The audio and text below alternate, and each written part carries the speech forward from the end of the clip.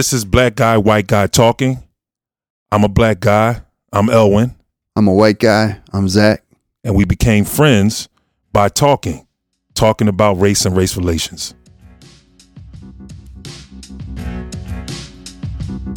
This episode was recorded on October 8th, 2020.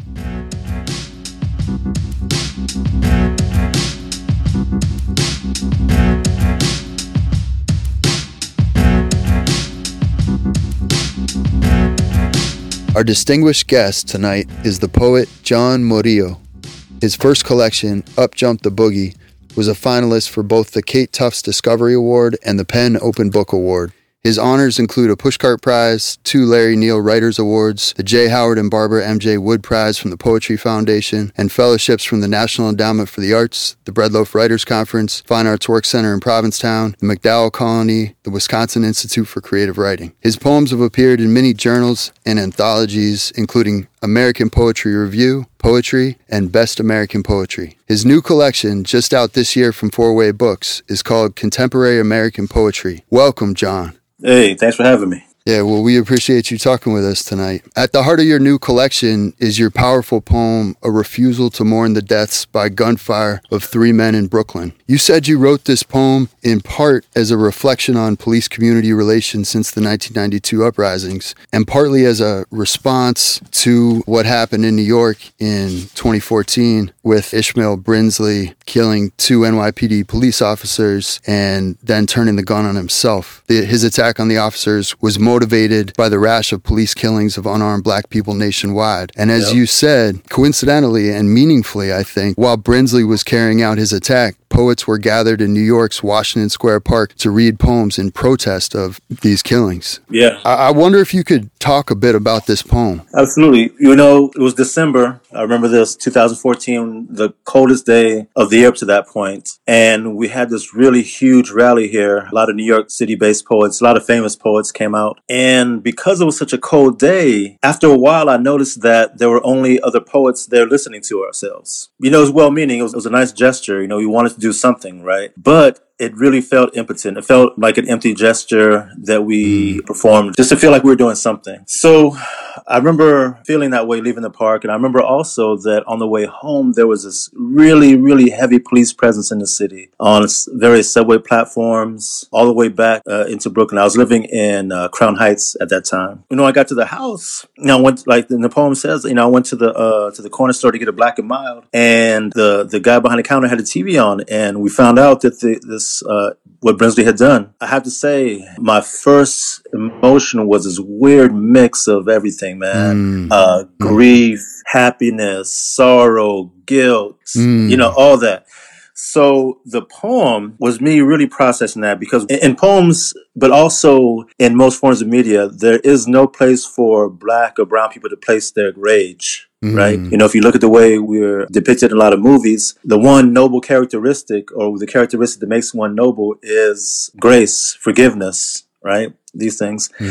So I wanted to write into that space, that conflicted space that I was feeling. And it took a while, you know, that's why the poem's so long, because then when I'm writing about that, I'm also writing about how it felt in 92 when Rodney King got beat in 91, and then the riots ensued in 92. And I'm also writing now as, if not an elder, at least an older person with my own students, my own young people who are looking to me for counsel and having to give them answers that I just didn't have. So the poem was my attempt to kind of, if not answer those questions, at least raise some of them for myself. John, this is Elwin. How you doing, brother? Brother. You know, as I have to admit, I'm not a poem reader. Sure. But by reading your poems, I find myself like, you know, it's hard for me to like stay focused on certain things when I'm reading. But when I'm reading your poems, I find myself being like trapped in the words, kind of. You know what I mean? And I feel like it becomes vivid for me, my experience of what I'm reading. And even in going over this, especially reading this poem, it has made me check how this poem was referenced. And then when I realized where it was referenced from, I was actually making more of a connection to what's happening today. And as I was reading it, I was like, this man has some foresight. You're like on point with it, because today it feels like all of this that's going on, the chaos that's going on, I feel like that's what I was reading. You know what I mean? I feel like I was reading about the present chaos. Yeah, absolutely. But here's the thing, though, brother. Wrote this poem about something that happened in 2014 and also something that happened in 92 and everything that's happened between, right? Mm-hmm. And the book comes out in 2020 and then all hell breaks loose. Right. This poem in particular has been getting a lot of attention because of the global protests to the George Floyd killings, the Breonna Taylor killings, right? Mm-hmm. But here's the thing, it's not that I had any foresight, it's that I could have written this poem at any point and it would be right on time. Right. Because this is something that never stops. Right. Stays relevant. Mm-hmm. Yeah, and that's, I think, more of a commentary on the state of things than it is, any prescience on my part. Right. In my first book, I have this poem that's about my father and I coming home from the movie theater and we get pulled over by police. Mm-hmm. And when I would read that poem, I'd say, I'm dedicating this poem to Oscar Grant, or I'm dedicating this poem to Prince Jones Jr. And every year, the list either got longer or I would just add new, you see what I'm saying? I would dedicate it to someone new or just add more names. Right. And the thing is, I can read either of these poems 5 years from now, and unless something really drastic changes, it'll be right on time again. Right. And I love that. And I feel like what Elwin's speaking to is that you're a poet of witness. Yes, absolutely. In your Q&A with the Poetry Society of America, you said that you write, first of all, in the tradition of witness. I feel that in your poems, so many of them are so deeply personal, and part of their power is that they come from this place of witness. You're mining your own memories and your own history. Sure. And, for instance, in the poem you mentioned, or I think it was the one you were mentioning, Enter the Dragon, which appeared in your first collection, you recall going to see the Bruce Lee movie with your father back in 76 and how after the movie, you and your father got pulled over by the police. Could you talk a little bit about what it means to you to write in the tradition of the witness? Sure. Poetry of witness is a term that was popularized by the poet Carolyn Forche. And what it means typically, or at least the way that I interpret it, is it's a place where the personal and the political meet, right? So it's just what you're saying. It's not just writing about things that are happening outside your window, but also how that affects you, how you're living, and in some way participating in what's going on, right? For me, I'm just writing, even when I'm not trying to write politically, if I'm writing a poem about, let's say, chopping vegetables in the kitchen with my mother, the selection of vegetables we have is political, right? The kind of cutlery we're using, the kind of cutting board, if we have a cutting board, all that speaks to socioeconomic realities.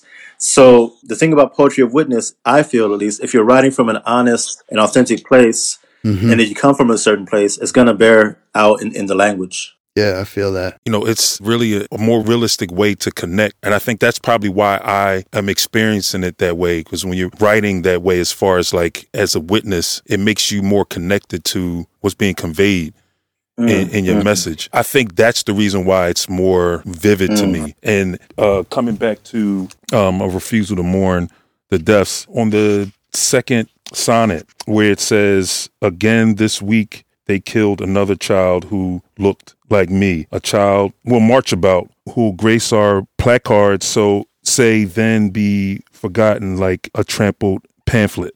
When I'm reading that, what comes off for me is, unfortunately, I don't know if this was supposed to be, or what your intent was in being conveyed, but it feels like a lot of the angst that's built up within the black community, it feels like black on black crime. I know it may be more related to marching after something has happened to a black person, or it feels like when people are in anguish after something bad has happened. But I also feel like it is something that happens when in a black community, we're faced with this violence towards each other. And like if somebody dies today, it's almost like nobody cares and they're forgotten tomorrow. You understand what I'm saying? It happens the same when police officer kills a black person. We get up in arms, and but when it happens with us, we're upset. But I just wanted to get an idea of what your viewpoint was on that, or what your thought process was when you were writing that. That's a good question. I think for me, one, going back to a point you made earlier about maybe not being an avid reader of poetry, but finding something in this book that you could kind of grab a hold of, right? Image-wise, that's dope, man, because that's ultimately what I want in my work, right? I want my poems to reach people. I don't know, when people say that they don't like poetry, that's not what you're saying, but I'm saying in general, when people say that, what I'm hearing is they haven't found the poets that are right for them. Yep. So it's like saying you don't like music or you don't like film. You may not like some music, but there's something out there for you. So I thank you because I want to be the poem for you. I want you to be able to read this and get something from it. No, thank you. Honestly, like, I mean it. I'm very sincere about this stuff. It's a connection that I like it to be in limbo with my thought process so I can think about it even more. Right. You know what I mean? Right. I don't want it to just be a conclusion. I'm fortunate enough to be able to talk to the person who is writing this. So, you know, I can see what your standpoint is on it. I'm thinking a lot of different things to it, but I'm sorry, I didn't mean to cut you off. I just wanted to say No, but no, and I appreciate that. But that's the thing, right? You know, like with good art, you get that first layer of pleasure, right? It's like an album you come back to again and again. You might not even hear the vamps, you know, coming in at this point. You may not hear that, you know, there's something happening with a cowbell over there. But the more you listen to it, the more you get out of it. So that's what's up. But in this particular poem, right, those lines you mentioned very much had to do with the way that we get excited about the cause of the moment. And typically this cause has a face and a name, and we carry that around for a while. But then, you know, we're back to our daily grind. You know, we've forgotten about this person, right? Yep. And it's going to happen with both George Floyd and Breonna Taylor. Right? Next year, because either someone else will have replaced them, or I don't know, maybe people feel dejected and like their protests don't matter much or something. But for whatever reason, you know, people move on. So in this poem, you know, I'm talking about a child will march about, right, who grace our placards and then be forgotten like a trampled pamphlet. Actually, that image is something that stayed with me. I mentioned Prince Jones Jr. earlier. Not sure if you know about him. Ta-Nehisi wrote about him in Between the World and Me. But we were all in school together. I went to Howard with both those dudes. I did not know Prince Jones Jr. I met him once, but did not know him. You know, when he was killed, for the listeners who don't know, Prince Jones Jr. was a young man who was, if I'm getting this right, followed across state lines one night, either from Maryland through D.C. to Virginia or vice versa. And when he saw that he was being followed, he pulled into his neighborhood but didn't pull onto his own street because he didn't know what was happening. So he pulled off to this other street. This guy got out of the car, approached him with a gun. He didn't know what was happening. So he charged him with his car. The guy shot into his car a million times and killed Prince Jones Jr. So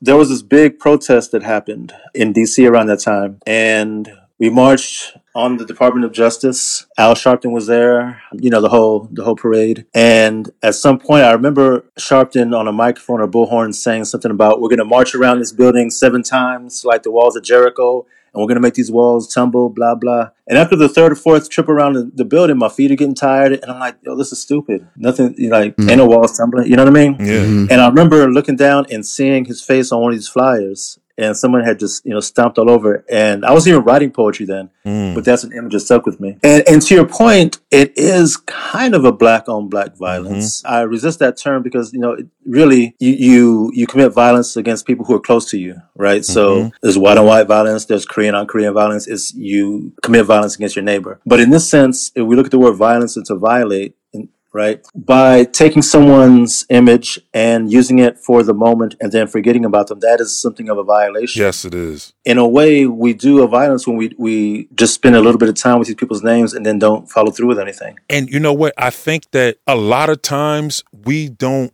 really understand the magnitude of the moment. And I don't want to be insensitive to anyone or any families that are a part of this vicious cycle. But at the same time, we wind up being the carriers, like we pass this information along. Sometimes when these things happen, we talk about it like, oh, you know, this is a bad thing, but it winds up being like conversation pieces. And we're talking about people's lives that are lost now. And we're also talking about the families, even kids. We have in Philadelphia, we're at like 66 murders in the city right now.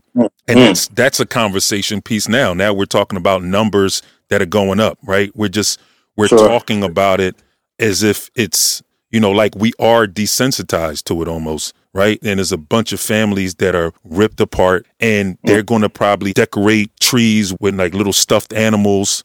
You know what I mean? And then whoever was the perpetrator, they'll be in jail and then they'll be forgotten about. So we're talking about a vicious cycle. But then the people that are left, the people that can make us think about it are us. We make it, but we do it temporarily. Like we don't do it to the point where it actually becomes something where it's significant enough where change can actually happen. Sure. You understand what I'm saying? Yeah. So. I think that's, when we talk about poetry of witness, I think that's another part of it, right? Well, a couple things. One, by putting a face and a story and some texture to the event, it keeps it from becoming just numbers, just statistics, right? So it becomes something real. And then the other part is, you're documenting. So now this book exists, let's say, and hopefully it will exist for a while. Yep. So whoever picks this up, they're going to say Ishmael Brinsley's name. Yeah, absolutely. Right? For better or worse. Yeah, and picking up back on Ishmael Brinsley, I keep thinking about the conflicted feelings you mentioned having earlier when you heard the news about Ishmael Brinsley. In your conversation with Ben Perkett that was published in Guernica last year, you talked about its importance to you that the speakers in your poems are complex and complicit. You said you've got no use for blameless characters or anybody beyond a reproach. Could you speak to that? We're complex and complicated, and we're flawed. I was talking to a friend yesterday, Amiri Baraka. I think it might have been his birthday, or we're around the time of his birthday. And Baraka, he had his sexist moments. He had his homophobic moments. He had his anti-Semitic moments, right? Right. All this. But over time, given time and given the chance, he evolved. And I don't think that we give ourselves space to evolve anymore. We don't give each other space to evolve or become better people. So one effect that it has on art is that it keeps us from writing honestly, because we're more interested in appearing to be good people than actually being honest about the flaws we have and then doing the work to correct them. Yes. Right? So, that's one thing that I push back against in my life and hopefully in the work. And going back to Brinsley in particular, and I think I touched on this in the poem as well, we celebrate Huey Newton, we celebrate a Nat Turner, right, Denmark Vesey, but Nat Turner killed children, right? I mean, let's talk about that. It's... yes, I didn't know that. Really? Yeah. I mean, he went, through ransacking houses, man, and everybody had to go. Everybody had to go. Right. Is he wrong? Is he right? I mean, who am I to say? Like, stakes are high. Stakes are high. So when I see somebody like an Ishmael Brinsley, look, I'm 49 years old, and you don't get desensitized, but it's like the pain becomes a constant. Right? You get used to the pain of hearing new names, of seeing new videos. And part of the reason, that I think that we carry this rage within us is because we never feel, where's our Nat Turner? Where's our Huey Newton? Where's, Malcolm X. Our Malcolm X even. Right. And again, I look at movies like The Butler, or I look at where there's a central character who's been wronged his whole life, and in the end, he forgives all his wrongdoers. I don't think it's healthy to keep all that bottled in. So in the poems, I try to make room for the other side of it, the darker side of us, because it's there. I think that's like brilliant, but I think that for me, I don't really go into it too deeply, but I make a connection to, and we've been covering the topic of toxic masculinity, and it just pops up for me so clearly, especially when we're talking about Brinsley. We can place a judgment on him, but at the same time, like you said, there's nobody really telling his story. Right. There's nobody really giving light to what his anguish is and what he's been experiencing and how he feels and what led him to these points, because all we're doing is following the storylines. We're not really like delving into the nature of, we don't shed light on what the whole man. We don't say like, we're not following this timeline of when he was younger. Like all his whole life is surmised as this act now. And it's just there, and everybody is going to remember him for that. Not anything else. And that's where I think the conversation, especially when it comes to men, I think as we're talking about this, there's no sensitivity to our foundation, to our origins, you know what I mean? And to what constitutes or what makes up a man in this case. It's just once you get out of the boy phase, you go to the man phase. If you mess up, that's all it is. Your ticket is written for you and you're out of here. It's just how it goes. Absolutely. Yeah. And just thinking about an alternative narrative, right? So like what you were saying, Owen, otherwise nobody's telling his story. But here you are, in your book. Absolutely. Which is powerful. And, you know, thinking about rage and complexity, talking about Etheridge Knight, you know, in your first collection, your poem Flowers for Etheridge honors the poet Etheridge Knight. You brought flowers to his grave in Indianapolis. Yeah. I found this to be an incredibly powerful poem, and I love the way it was in conversation with Larry Levis's poem, Those Graves in Rome, from his collection, Winter Stars. Yeah. Could you talk a little bit about how some of your work is in conversation with poets who have come before you? Absolutely. You know, it's really cliche to, you know, talk about the shoulders you stand on, right? But, you know, there are a lot of people who've been putting in the work ahead of us, right? I don't know. It's just a way of me paying homage, but also in that poem in particular, there's just a lot of connections. So my father is from Indianapolis, and he fought in the Vietnam War. Etheridge Knight fought in the Korean War. My father died of lung cancer. Etheridge Knight died, was it maybe liver cancer? I can't remember. And it just, when I read Etheridge Knight's poems, it reminds me a lot of my father, just the vibe of it. So in this poem, I'm in conversation with Etheridge, but also my father, who's not a writer at all, but wrote two of the most profound lines I've ever read when he was undergoing his chemotherapy. He wrote me a letter, a short letter, and it read, "My hands are not writing so well." Something like, "I'm tired, my hands are not writing so well. I hope you can read this," or something like that. You know, it just started me thinking about, you know, vulnerability. You know, we talk about masculinity and toxic masculinity, what we learn, what we inherit. Etheridge Knight is somebody really important for me. Larry Levis, from a whole different standpoint, is also very important to me. But you know, the thing is, we're wrestling with a lot of these same questions. And so I'm looking at their poems and how they wrestled while I'm wrestling. It's almost like I can't help but be in conversation with them. So, you know, very often I figure since I'm doing that, I might as well be explicit about it and bring them into the work. Yeah, it's powerful. It really is. In the last poem in your new collection, the speaker talks about a silence he still carries. In one of the interviews in Yusuf Komunyaka's book, Blue Notes, he says, "It seems that as contemporary people, we're very fearful of silence. But why? Why does every moment have to be filled with some kind of external vibration coming from some radio or television or some other technological device? I don't know. But I now realize silence is not an endurance test for me, and it never was." Could you talk a little about the role of silence in your writing life and in your work? Yeah, absolutely. That's a beautiful question. It's vital, you know, and I agree with Yusuf 100%. I feel like maybe that's really why we distract ourselves the way we do with all these devices. We're afraid of the silences. I remember, speaking of flawed human beings, Louis C.K., he was on a talk show once, and he was talking about how his daughter will never be lonely again because she has a cell phone, right? Like there's cyberbullying and there's all this, but you have access to someone, even though it's virtual, right? But you don't really experience the same silences that I guess, like, I don't know if you guys are on my age, a little bit younger, but we knew what it was to be lonely, right?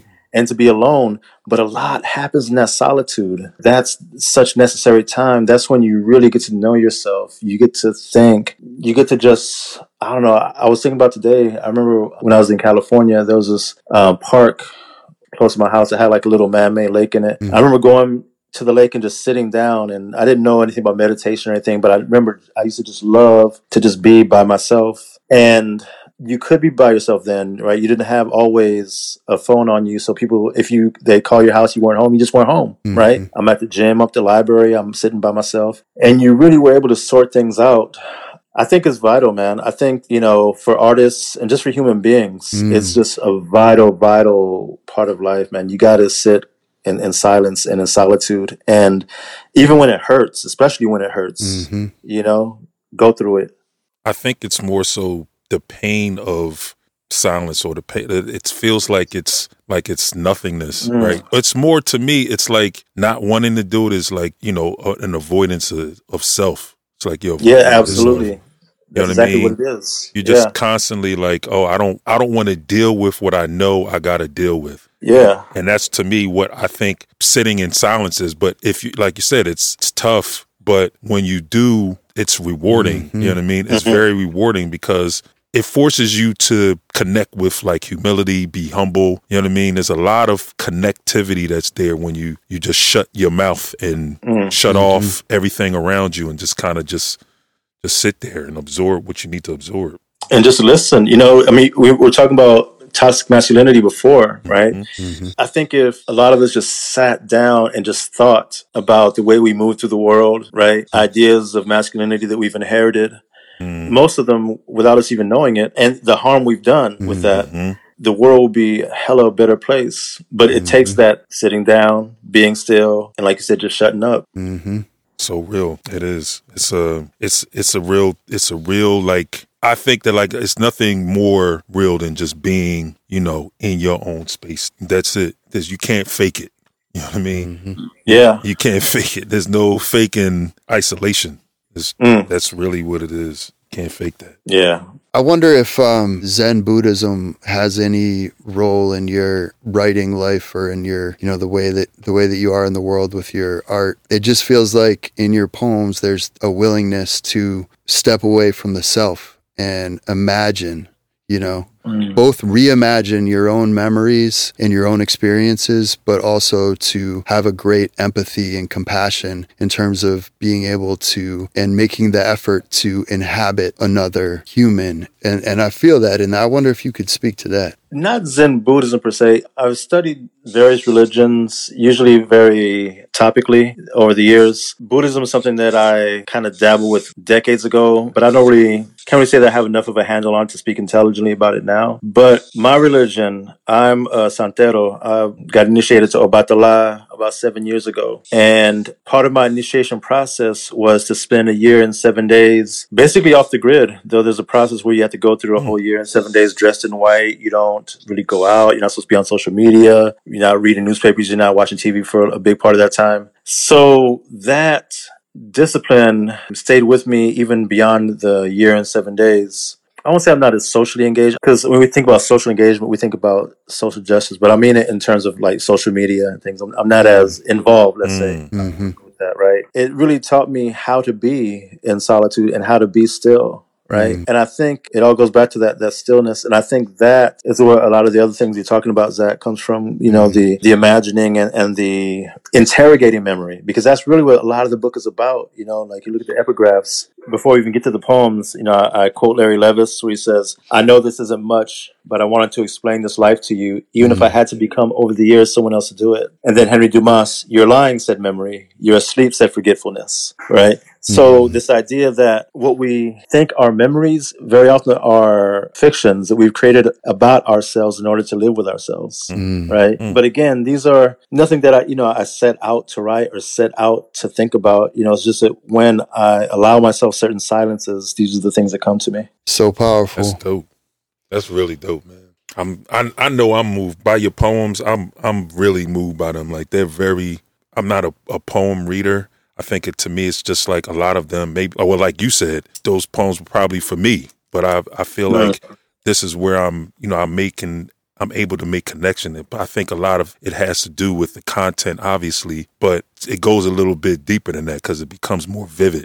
So it kind of sticks on you a little bit. And then you're like asking questions and like you kind of challenging your own thought process too. So yeah, thank you. And you know, you were talking poetry of witness earlier, man. Like I came to poetry pretty late in life, man. Like I started writing seriously when I was almost 30, right? But I was an MC since I was 11 and a fan and a student of hip hop that whole time. So my first poets were poets of witness. I'm talking about Melly Mel, right? I'm talking about KRS-One. I'm talking about the storytellers.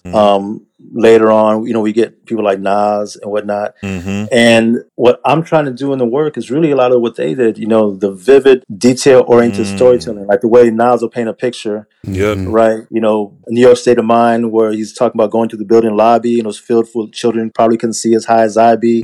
I mean, it's just so vivid. With his words, he's painting a picture. Melly Mel shows you the broken glass everywhere, right? Like you see these things. So when I started writing poems, that's one thing I said to myself that I was going to do and bring into the work. Yeah, and I think you said somewhere that with freestyling, you know, 90% of what you put out, you could discard and then 10% you keep.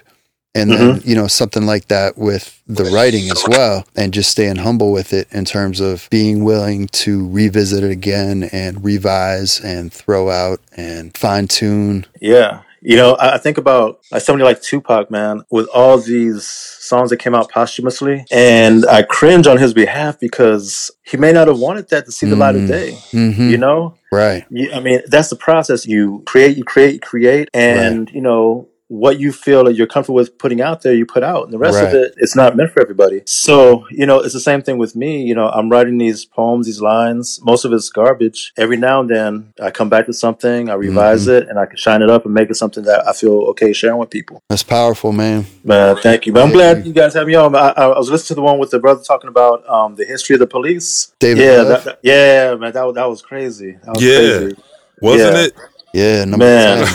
Yeah, that was incredible, Wasn't man. it? Like he shocked me with that. What an incredible writer and human being he is. Yep. Man, yeah. And I had to go look up some of the, you know, the stuff he was talking about, you know, the sources. I was like, man, like it just really blew my mind wide open, you know, especially with all this talk about, you know, defunding or abolishing police and what that means, you know, like he really brought us a new wrinkle to the conversation. Yeah, he really did. He caught me off guard. I was stuck. I mean, to be carrying that kind of story from generation to generation and then giving it to all of us, you know, I mean, just so powerful. Yeah. So John, thank you so much for joining us tonight. Man, thank y'all for having me. I really enjoyed this. Thanks a lot, John. Really, man. I enjoy your work. I do. Yeah. I'm going to continue reading it too. Yeah, for the rest of my life. Yep. Thank y'all so much. And look, you know, there's family out there. I'm thinking of Willie Perdomo, Reginald Dwayne Betts. I'm thinking of Ahmad Jamal Johnson, Yesenia Montilla, Aracelis Girmay. I mean, there's, you know, we're out there, you know? Yeah, we'll be reaching out. Yeah. So if you like this, you know, read up on them too. Yeah, no doubt. Absolutely. All right. Thank y'all, man. All Y'all right. be good. Thanks, All right. you too, man. 2 now. All right. Peace.